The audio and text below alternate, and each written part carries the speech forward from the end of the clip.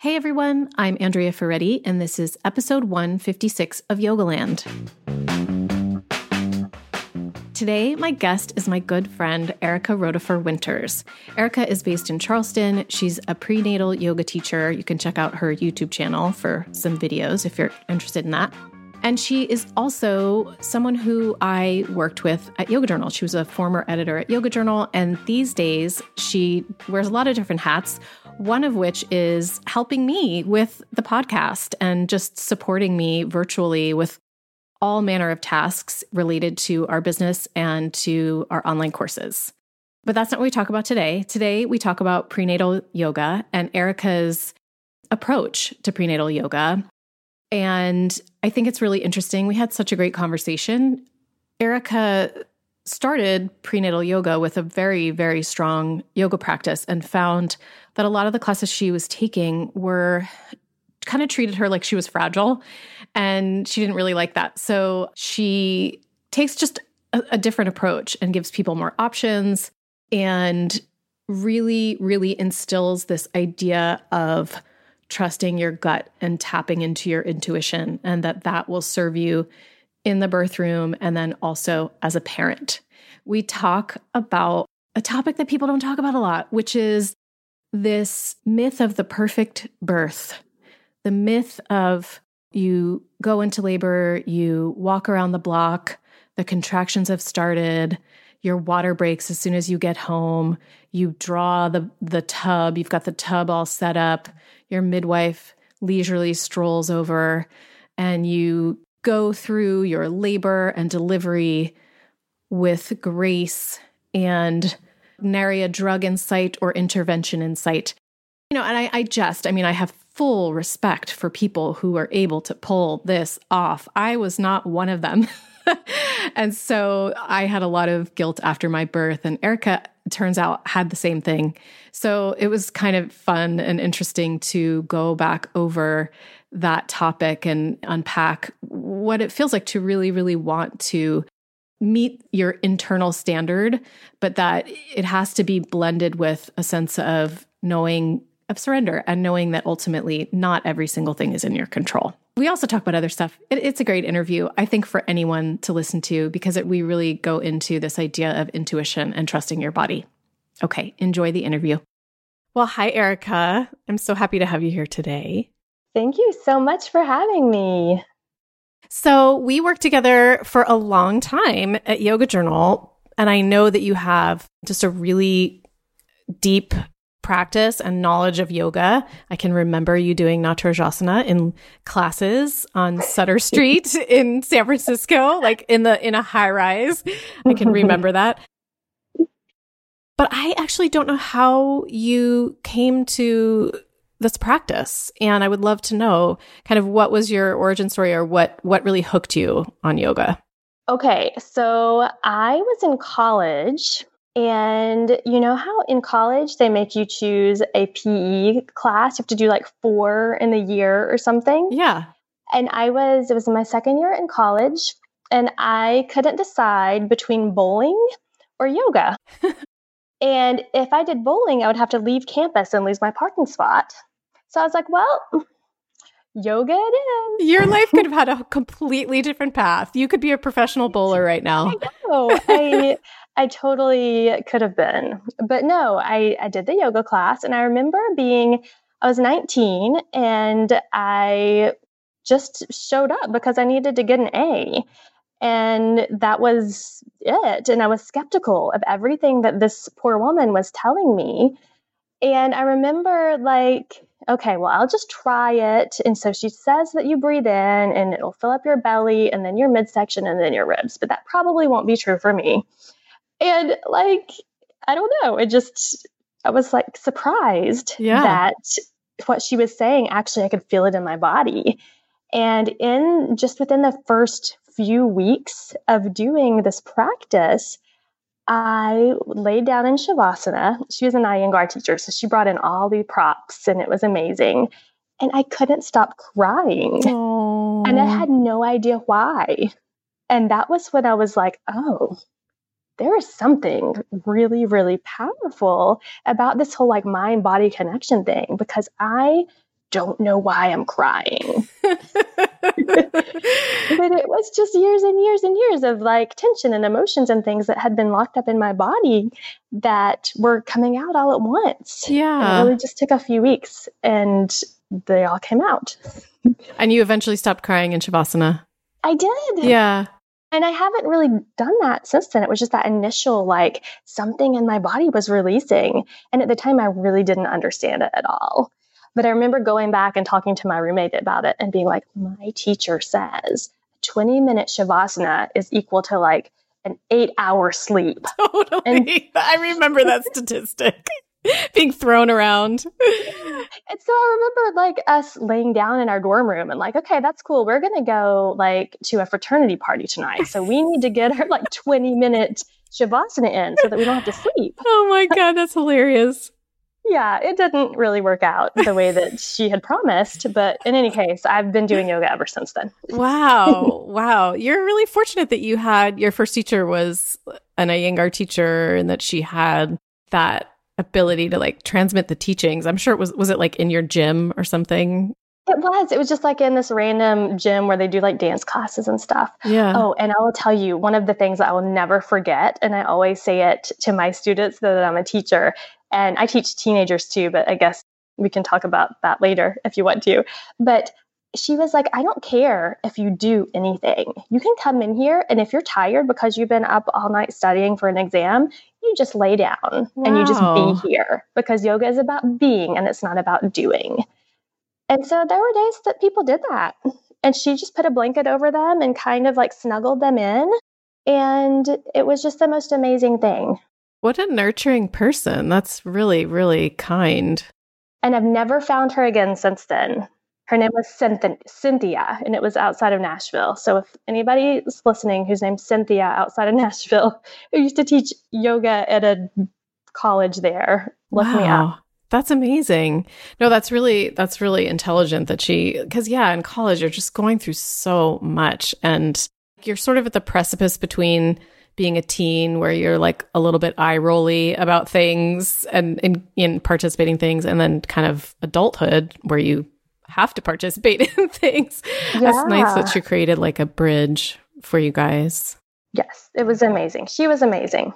So now these days you are living in Charleston. You've got 2 beautiful little girls, and yes. You teach a lot of prenatal yoga. So how did that start to become your interest, and what do you love about the prenatal teaching and practice? So I was one of those people. I'd been doing yoga a very long time when I got pregnant with my first. And I remember going to prenatal yoga classes, and I think I only went to like 2 because I would go there and it was so gentle and it was so just like, lay on a bolster, that'll be $15. And I remember thinking like, lay on a bolster. I wanted to really keep my practice up. And so, I don't know, I think Annabelle was maybe 2 when I kind of came back to this notion of, I would like to teach women who are pregnant, and I would like for it to be a little bit more movement and a little bit more like challenging yoga practice. Yeah. Mm-hmm. Because I feel like in our culture, pregnant women so much are like, and it's not always a bad thing, but you need to sit down. You can't carry this. Don't do this. Don't do that. And oh my gosh, pregnant women are so strong. Right. And they are so capable.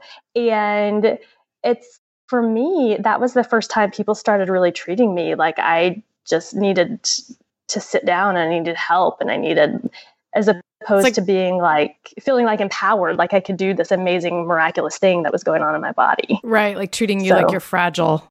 So there was that. And then I also had kind of a birth experience that was like an epiphany to me too, my first go around, because I had been doing yoga for so long. I thought, well, I identify as a yoga student. Yoga students have natural births. The end. I have the same thing. And boy, did the divine spirit or God or whatever have something else in store for me. Yeah. Yeah. And I think for so many people, that is the case. Yeah. And sometimes, I mean, I'm sure, I don't know what your story was, but for some women, that like hell-bent determination to have a natural birth no matter what, and the feeling like you need to kind of go in advocating for yourself and fighting for yourself makes it so much harder. And I really attribute that mentality going into it with why I ended up not having a natural birth the first time. I mean, I didn't have a C-section, but I did end up having an epidural. So anyway, there's that too. Yeah. That's so interesting. All right, let's go into that just a little bit. So here's something that I take issue with in terms of this belief that we all hold, that we quote unquote will have a natural birth and we should have a natural birth, which is the guilt that comes if you don't. And even as my labor was happening, so like just briefly, my story is I went into labor on a Tuesday night.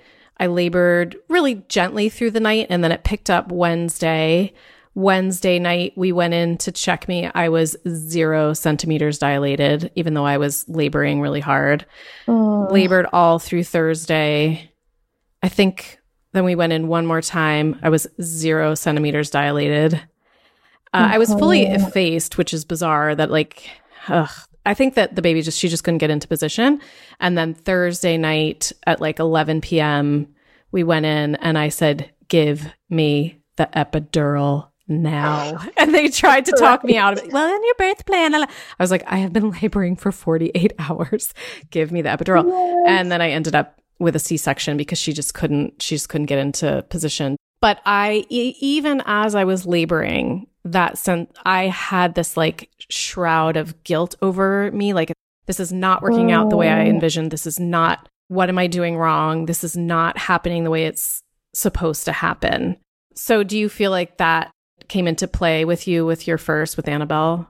So much. And I feel like the fear, so I tell my students a lot that I made this mistake of, I watched the Ricki Lake documentary. I did too. The Business of Being Born. Which is so beautiful. Yeah. Yeah. Like, I watched it and I was like, oh, my doctor just wants to cut me open at a time that is convenient for her so she can make a lot of money. And so that I went into it with that mentality that like everybody's out to get me, right? So my whole pregnancy, I felt like people were like, you can't do this or that. You need to sit down, whatever. And then I would go to the doctor and they would just try to like rush me in and get a C-section so I can get out faster. And so this is so silly that for me, I felt like I didn't want to have to tell people that I ended up having an epidural. It wasn't even about the birth experience for me. It was about, I knew people would ask and I didn't want to have to tell them, well, I tried for a while, but I was throwing up every 5 minutes and it was the middle of the night and I really wanted to go to sleep. So I was just like, well, let's just have an epidural so I can go to sleep. Yeah. And that's what happened with Annabelle. I definitely started feeling bad about it before I even got there, because I felt like before I even started that everything was stacked up against me. And so the second time I did things very differently and I had a very different result, which may or may not have been because of the things that I did though. And that's what I'm so adamant about sharing, is that there's only so much that you can control. And so there's absolutely no reason to feel bad about what happens and these things that you really can't control. And of course, there's a whole other discussion around how women are treated in the hospital and yada, yada, yada. And not that the way that you birth doesn't matter, because it does. But, there's so many women that after the fact, they feel like something was taken away from them. And then, or even worse, they feel like failures because it didn't go the way that they wanted. And it's just so unnecessary.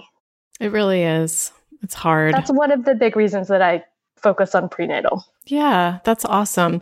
So do you bring these types of ideas into your classes in some way? How do you kind of position yourself so that, I think it's such a tricky line to walk, where you want to encourage people to do what they need to do. And then we also know that the C-section rate is really high in this country. And, there are sort of quote unquote too many interventions. And how do you walk that line in the way that you teach?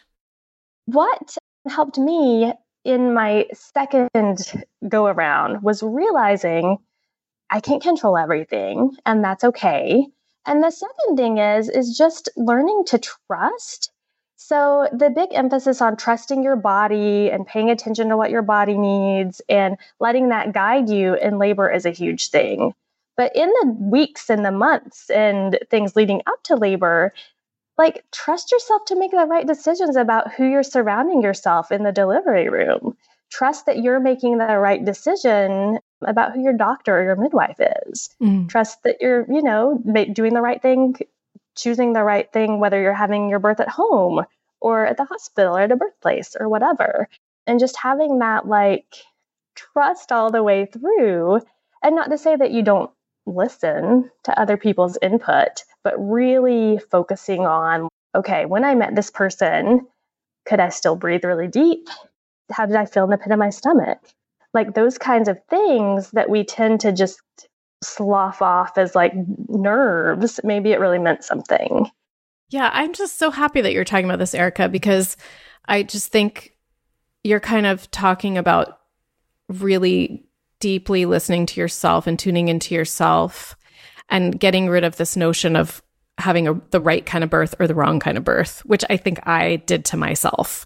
Yeah. And I mean, fortunately, I was 40 years old when I gave birth. So I had enough life experience that I could say to those voices, after my baby was born, and I was like, oh, I just feel so sad that it didn't work out the way I wanted.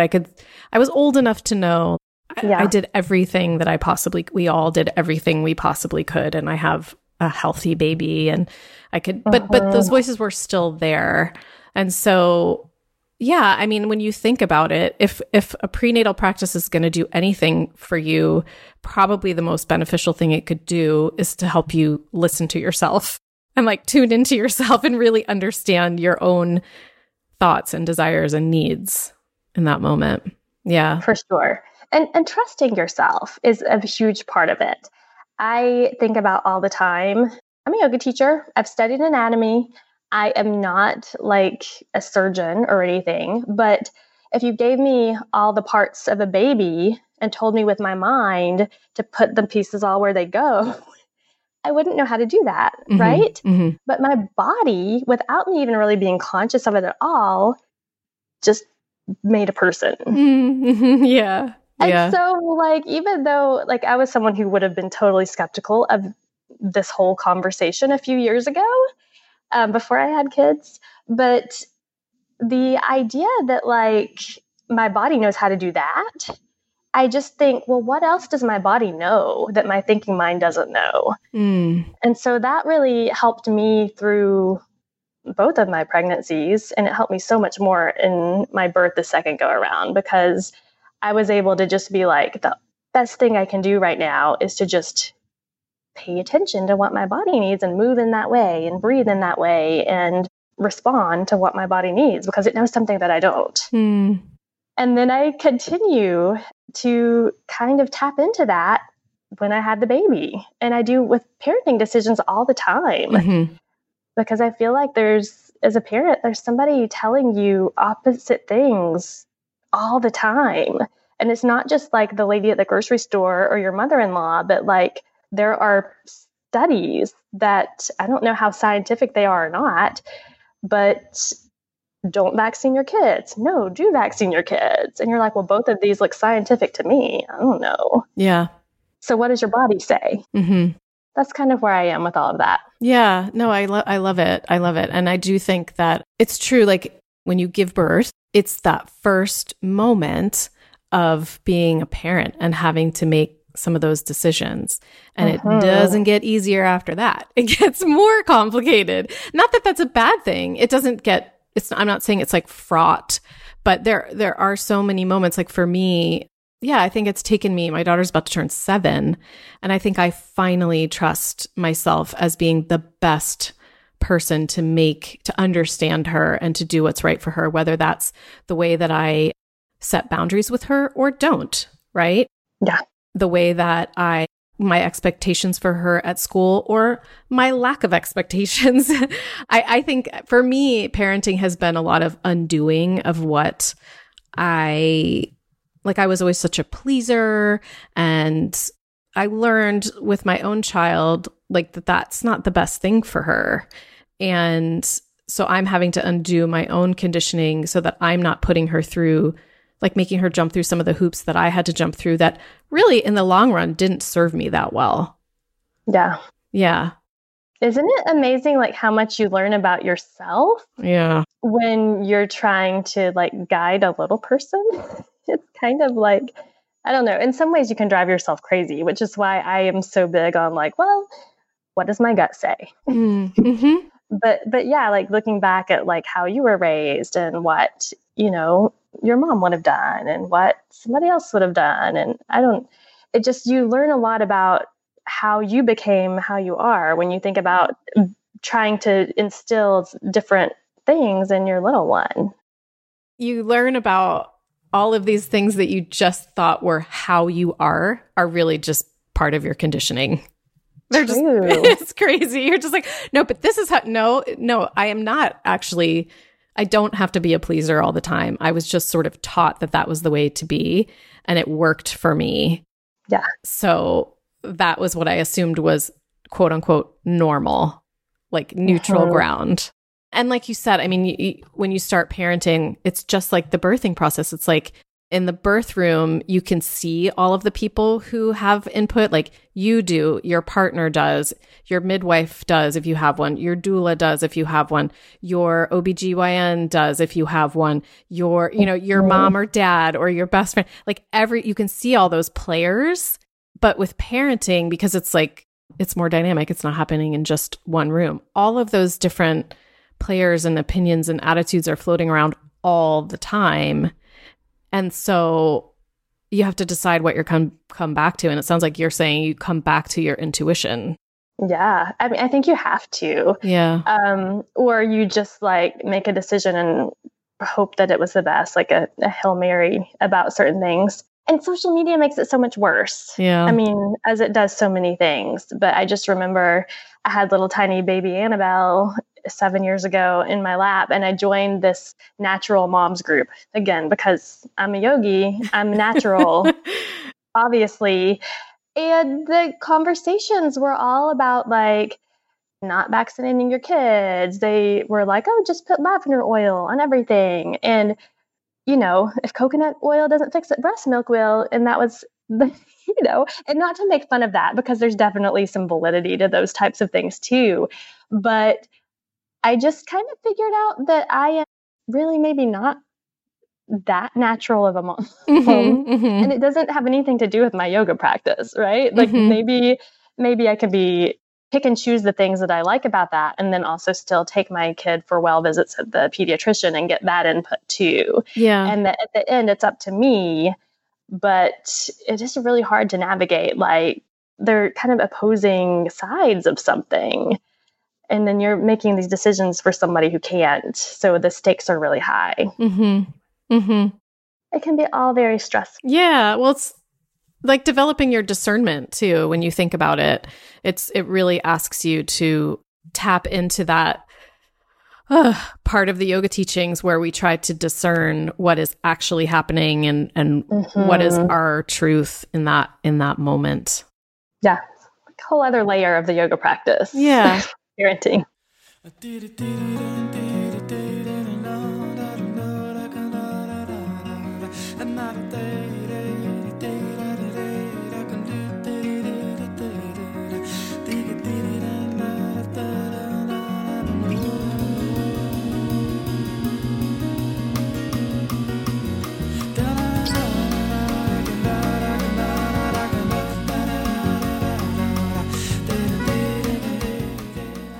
So slightly different trajectory for a moment. You mentioned, which I think is really interesting, that it was a little perhaps frustrating to you being treated, like you were fragile when you were pregnant, and that you wanted to do a little bit more of a challenging yoga practice while you were pregnant. So do you incorporate that into the way that you teach prenatal, and how do you do that?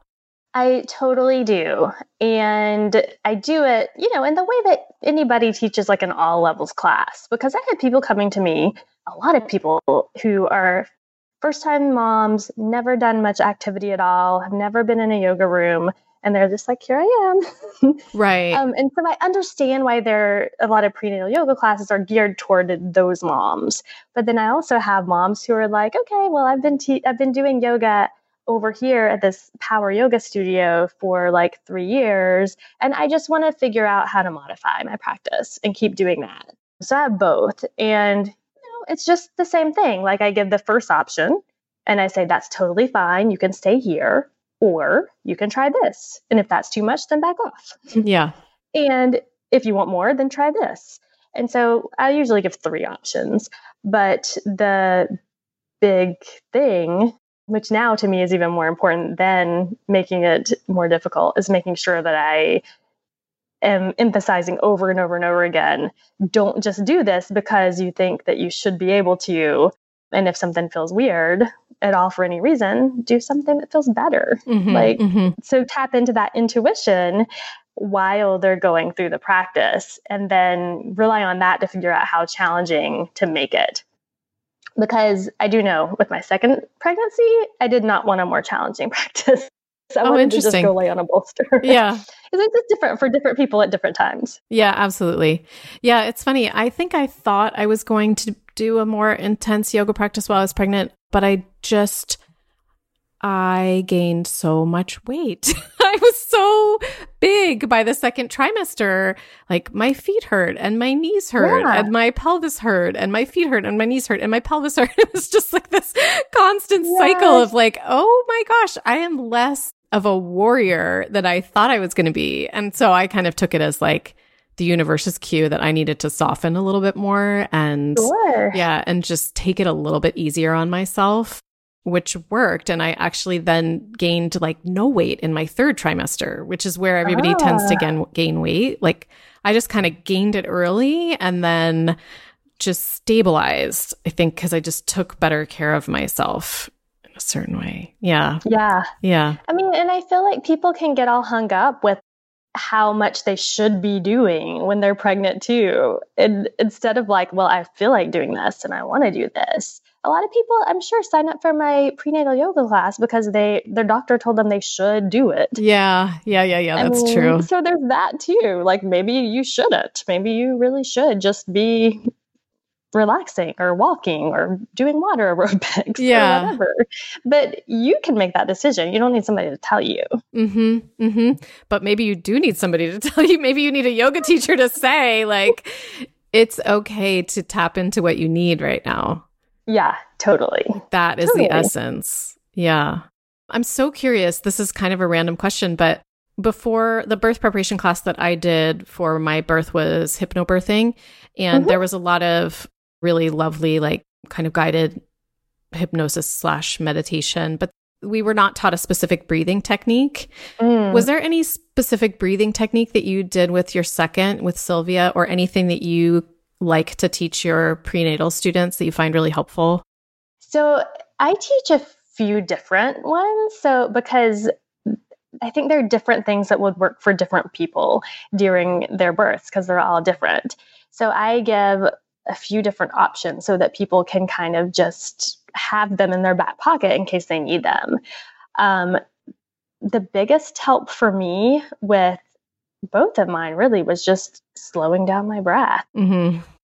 And particularly with when I had Sylvia, my second, my doula was like, hey, let's, I know you have this like playlist that you made. Let's just try listening to ocean waves.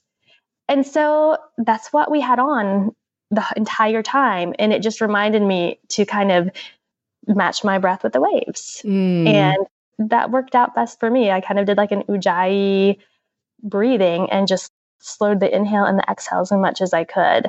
Some people I think would benefit more from like doing an extended exhale.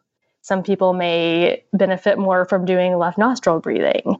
I just think having a few different options is a good thing. And I do say to, I think most of the people, when they're in the really active part of labor, breathe in through the nose and out through the mouth. So we practice that in my yoga classes too, for that reason.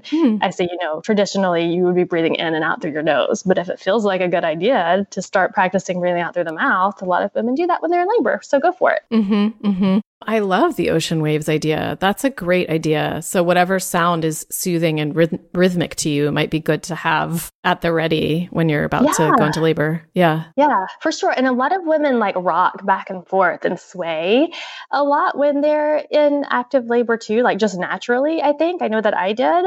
And so that kind of the ocean waves too, the like rocking back and forth. Yeah. Totally. I'm just having a memory of my doula helping me, and we were definitely rocking back and forth. Right. You mentioned, which I don't know if I knew this, that you are teaching teenagers right now too. How is that going?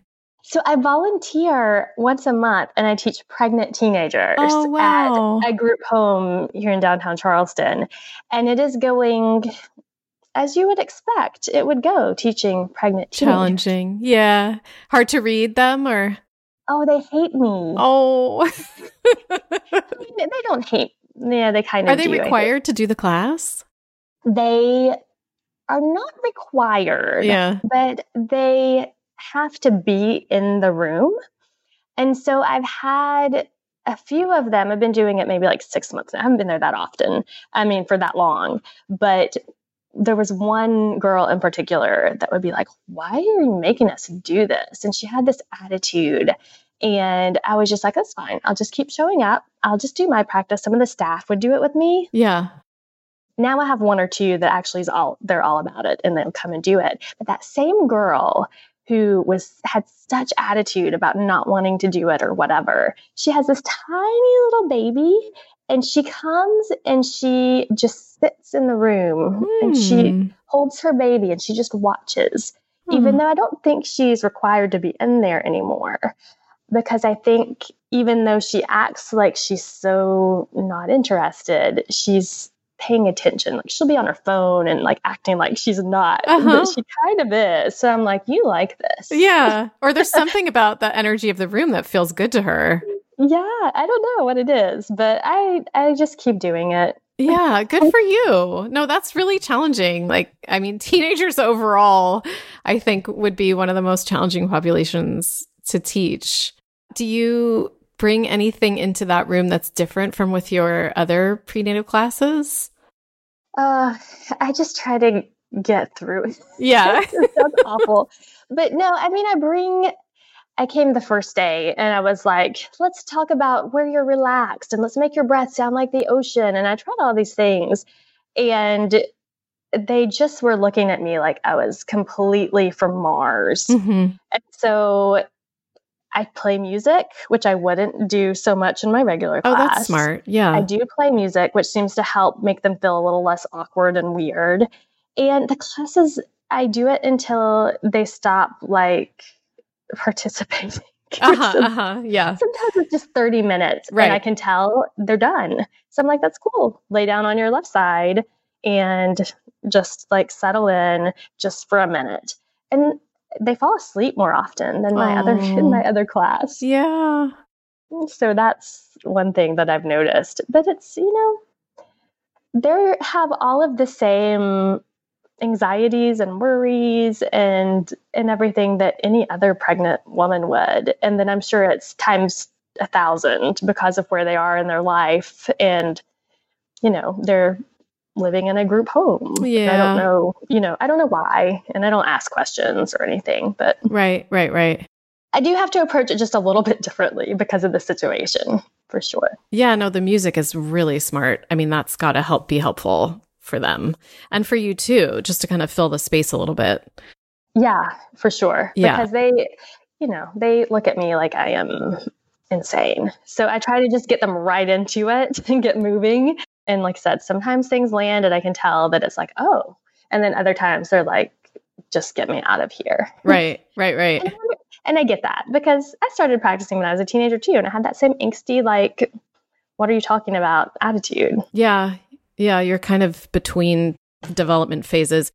I was at a hospital in San Francisco that at the time was well known for having a midwifery program. So we had to participate in this birthing group these classes. And so most of the women in the group were a lot younger than me. Some of them looked really young. I would say the oldest was like 23 or 24. And I remember that too, that they had a really hard time just kind of being present with the group and we had to talk about our fears at one point, and most of them just couldn't even, they were like, I can't talk about it. I'm too scared. They were actually just really scared of the delivery. And then ironically, a month after our babies were all born, because we were all sort of on the same schedule, that's why we were put together, we went back for a little reunion, and I was the oldest in the group. I was 40. And then there was another woman who was maybe she was a lot younger than me, but she was considered old for that group. She was like maybe 33. And then all the other ones, myself and the 33-year-old had the worst kind of, I shouldn't say the worst births, but you know what I mean? Like I had a C-section. She had a forceps baby, which was just traumatizing for her. Her baby ended up in the NICU. And then all of the young women had these beautiful, miraculous, push their babies out in 3 hours. And honestly, I was so happy for them because they had all been so scared. But Jason and I were just laughing. We all had to go around in a circle and tell the story of our birth. And it's like, oh, well, I called my aunt and she told me to put a bowl of water under the bed, and then 2 hours later the baby came. I was just like, oh my goodness. Oh, that's so funny. Somebody should write a book just of all of the old wives' tales about pregnancy and birth. I know. Well, there's some good ones. That bowl of water clearly did something. Is there anything, I want to talk about your course because you put together an online course, but is there anything else about your live classes that I missed that you wanted to put out there for everyone? I mean, I feel like we've already talked about this in another way, but I would love to hear you say, what you most wish for your students. Because I know when I was teaching and I wasn't teaching pregnant women, I just had such a feeling of warmth for my students. And I'm sure with, pregnant women, it's even more that way. So do you think about that, like what you wish for them? The big takeaways, I think, that I hope that people will get out of my classes are the things that I already talked about, that they're so much stronger than people lead them to believe, that they can do so much more than even they know that they can, for sure, that they have this inner guide that no one understands. But I think it's been proven, not scientifically, but through anecdotally, that this voice is valid and it's so wise and it's really worth at least trying to tap into. Mm-hmm. And the other thing is community. So we didn't talk a whole lot about that, but I think that that's one thing that I try to do. I mean, all prenatal yoga classes, I think, have an element to this. But it's just so important to have other people who are kind of navigating the same kinds of issues, the same kinds of fears, the same kinds of decisions all at the same time so that they can just kind of commiserate over it. And so I do have a Facebook group that is kind of just for that, because it's hard in the group class setting to really get to know people on that level. But I found that they can come off and get online after class and share their recommendations for local providers and ask their questions and be a lot more open. And then I notice relationships start there. And then when they come back to the class the next time, people will be going to get coffee after class and things like that. So that's a great idea. That's a great idea. The other thing. Yeah. And then I try to continue that relationship after babies are born. I do a monthly, I call it Spoiled Sunday because my website is Spoiled Yogi or whatever, and we do it on Sundays. But once a month, because that's doable for most moms. And it's a 2-hour thing where we do yoga and some kind of social thing. So we'll get coffee or we'll do so nice. something else. We've had a brunch. I did a beach yoga class one time, but it's setting like this stage to just get out of your house and stay in touch with these people who are really your people if you've been going to yoga for a long time. So I love that idea. That's great, Erica. That's so smart. Both of those ideas are great. Yeah. it's so fun. So tell me about the online course. Who is it for and how have you set it up? So the course is really for anybody who is thinking about giving birth, or I think it would be really helpful for anybody who teaches pregnant women or works with pregnant women. So even like doulas or care providers, nurses, anybody who helps pregnant women get through the biggest fears and the biggest like blocks about their births. Because the big thing that I've noticed, at least in my births and in talking to other women, is that when you're super fearful of birth, everything tightens up, just like when you're scared of anything else. And when you're in the birthing room, you want to do the opposite of that. So it really addresses the mind-body connection, that intuition piece that I keep rambling on and on about, and using that connection to help you to just soften and relax all over, which for a lot of people could make their labor go much faster. There are actually studies that have shown that women who do prenatal yoga do have a faster birth and show that they have less pain during their labor too. I'll have to give you that study so that we can add it in the show notes. Yeah, that would be great. Cool. So is there, for the course, does it walk you through sequences as well as mental exercises? Yeah, so it's both. It has 6 modules, I think, and there's a module for intuition, which has a yoga practice and some like meditation type stuff to get you in the right mindset, which I think is the most important part. There is a module about like getting baby into position. So that has a little yoga practice. There is a birth checklist, which basically is just a list of all the different things that you can try when you actually are in labor and your brain goes to mush and you can't even think about what to do. If you have somebody there that has a list, it's like, did you try this? Did you try this? That's great. That could be really helpful. And then one of the things that I haven't been able to do in my like live workshops that I've done around this is there's a whole module on partnering. So ways that your partner can help support you during the labor and delivery. So if you're like I was, and my partner was, I mean, he went to the hospital birth class or whatever, but he had better things to do and it just isn't his thing. And there was absolutely no way I was going to get him to go to like a yoga studio and do any of that with me. I could have gotten him to sit down and watch this like 15-minute thing that shows how he can help. Yeah. And I love this part of it because I actually sit down with one of my students and her husband, and I speak directly to the partner. And I'm like, if you do nothing else, your job is to breathe with her and just tell her she's doing a good job. Yeah. It's so true. It's so true. So true. Yeah. So, and I think most people, like, they get all caught up and they watch the like movies where there's the husband is coaching the wife on how to breathe, and it's ridiculous, right? Yeah. It didn't happen for us. It's so overwhelming for them. They have they've never seen you in this state, and it's hard for them too. Yeah. And I don't know about you, but like my husband, I just remember his face when we first got to the hospital with my first, and his eyes were like this. And I could tell he was freaking out. And as soon as I saw that, I was like, you were freaking out too. So having a plan would have helped him. Having a list of like, maybe you should try this, I think like would have been so beneficial to him, even if all the things on the list don't work or whatever. Totally. It doesn't matter.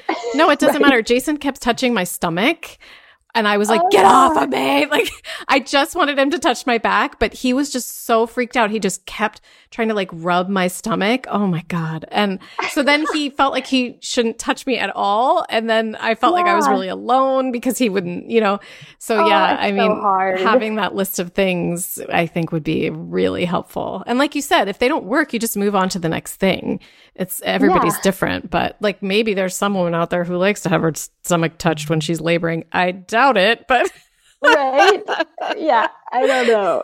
But it's a good idea to just have like a plan. Yeah. And it doesn't have to be this like really like drawn out labor plan. And that's the other thing. Like with my second, I barely had like a birth plan at all because I was like, what is the point? With my first, I wrote down all this stuff like no episiotomies, no this, no that, no. You don't have any control over most of those things. I know. And so my midwife was just kind of like, okay.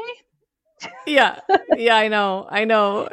So I don't know. It is so funny. There's a really funny comedic take on a birth plan on McSweeney's. I'll have to look it up. It's so hysterical. It's like, oh, I don't know. Lavender shall be sprayed on the baby's head as he crowns, just all these things. Right. Like you have all these hopes and wishes for, like you said, how you can control it. And it is a combination of effort and surrender, let's just say. Totally. Just like yoga. And there's nothing wrong with having these visions of how you want it to go, right? You just have to be like, well, would be nice. But if it doesn't go that way, it's not my fault. And I'll get through it and it'll be okay. Yeah, absolutely. Absolutely. So that's the course in a nutshell. We go really deep into like, what's your biggest fear and how to flip that fear into a positive affirmation instead so that is your thing that you can focus on as you're giving birth. That was really helpful for me, my second go around too. So that's a big part of it too, dealing with those fears. We do a little yoga practice that challenges you physically to kind of show you that you're stronger than maybe you think you are, overcoming like those kind of mental blocks. And it's just basically all the things that I wish I had before I had my first. That's awesome. I wish I had it too, Erica. But I'm excited to share it with everyone. So obviously I'll put it on the show notes page and all the places people can find you. And thank you so much for talking to me today. This was just so fun. It was awesome. Thank you so much. I hope that even the people who are listening who are not moms get something from it too. Even if it's just like the intuition piece of it and the amazingness of the human body. Yeah, absolutely. And cultivating that, on your mat so you can bring it with you to when you've got difficult decisions to make and you're juggling lots of different opinions to come back to, like you said, come back to trusting yourself. It's a great concept. Yeah. Absolutely. All right. Thanks, Erica. Thank you so much.